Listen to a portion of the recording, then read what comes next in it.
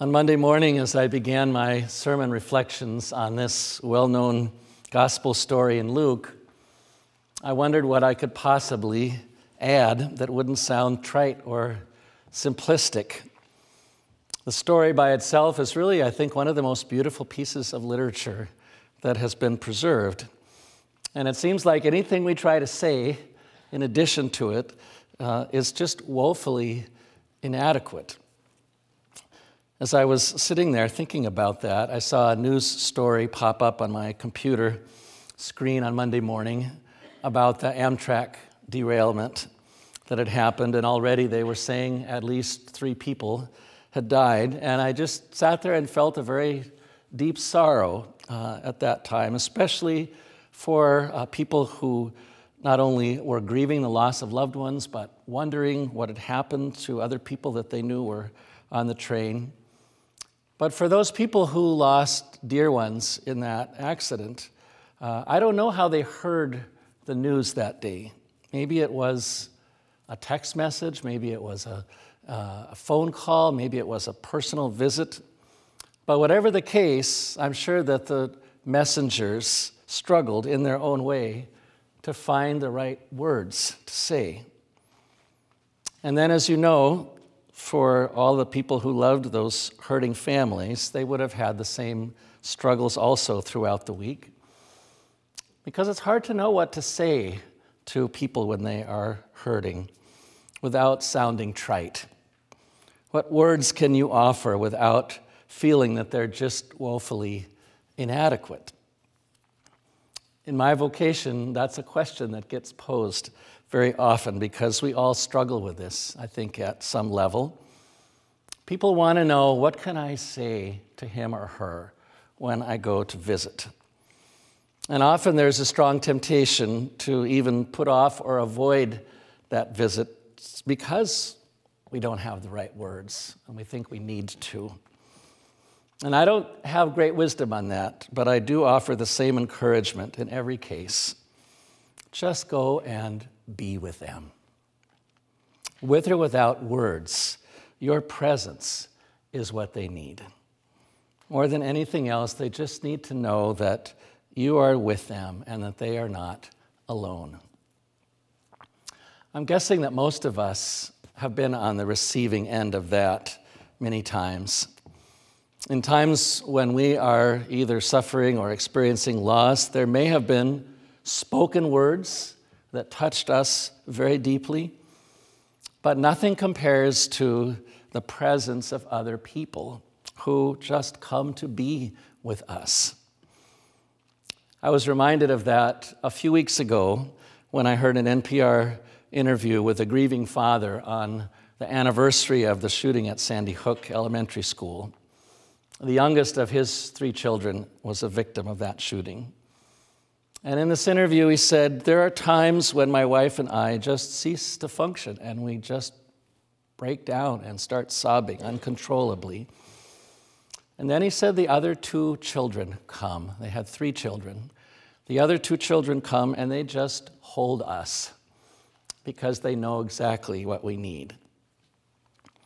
And if we wonder where that gift comes from, we don't need to look any further than this gospel story tonight, when we hear again that these children are simply bearing the image of a God who does this for all of us in Jesus. As St. John says in the gospel reading that we'll hear when we light candles this evening, Jesus is the Word of God who became flesh and blood in order to be with us, to dwell with us. Because in the end, God does understand what we need most of all. I think God understands that we all need to know deep down that we are never alone. If Martin Luther had heard that story of children embracing their grieving parents, he might have pointed it out as a way to see how we are God's presence for one another, which was a favorite subject of his. For Luther, that was one of the primary ways that the incarnation continues to happen, how Christ is still with us again and again and again. And of all the stories that I heard about Martin Luther during this last year when we celebrated the 500th anniversary of the Reformation that he helped to start, the one that really touched me was a story that our bishop told some of us pastors and deacons who gathered here at St. Mark's at the beginning of Advent this year. He recounted that when Martin and Katie Luther lost their first child, Martin was like that parent that was giving that interview on NPR with the child who died at Sandy Hook. Because Luther said, for a whole year, I was not able to talk to God because I had no words to say. So he did the only thing that he knew he could do at a time like that. Luther reached out to his Christian friends and he said, you have to talk to God for me. You have to pray for me because I don't have the words right now. And in time, Martin's faith and hope were slowly restored. But then some years later, when Martin and Katie lost a second child to illness, that's when he told his friends, now you not only have to pray for me, now you have to believe for me because I can't believe right now. In truth, we are all vulnerable creatures, no matter who we are, and we're not created to exist on our own. And that is why it is so good to be together as the body of Christ and as the presence of Christ for one another, even if we don't have all the right words to say all the time. And in this year that begins soon now, we'll often be on the receiving end of that, I know, of that gift of love. But on many occasions, you and I will have the opportunity to be the ones who bear this presence of God for others. Even now, as we gather for Christmas celebrations at church here and in our homes, this is something that I know is true in our own lives. And it's important because some of us are just going through a lot of difficulty right now. I know that from conversations I've had. You know that about your own life and others, that Christmas comes when it comes. And sometimes it comes when we're going through a lot of loss or grief or struggles. But it's also true that a lot of us tonight are at a really joyful place. And we feel some, I think, great comfort that we can share with others and joy that we can share as the presence of Christ for one another. And in that way, we become, again, this gift of God that is the Word made flesh. It is true, of course, that Jesus comes to us in many ways. Whenever someone tells me that they've been given an inner gift of peace or of strength or of consolation at a difficult time, I really think about that as the Spirit of Jesus that still is present within us. And that's true also when people speak about, I think a lot of times, just an experience of joy or patience or understanding or renewal. For me, those aren't just signs of good fortune. They are signs, I believe, of God's choice to dwell with us, to be within us, to fill our lives, to fill our own humanity with the divine presence of Christ. And it is also true that spoken words sometimes are really important.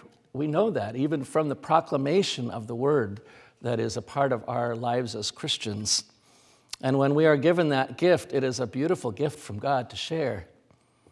But tonight, on this Christmas Eve, I am thinking above all of words that become flesh, spoken words that become incarnate in human beings who bear this presence of Christ for one another. And I know this happens because I experience it and I see it all the time.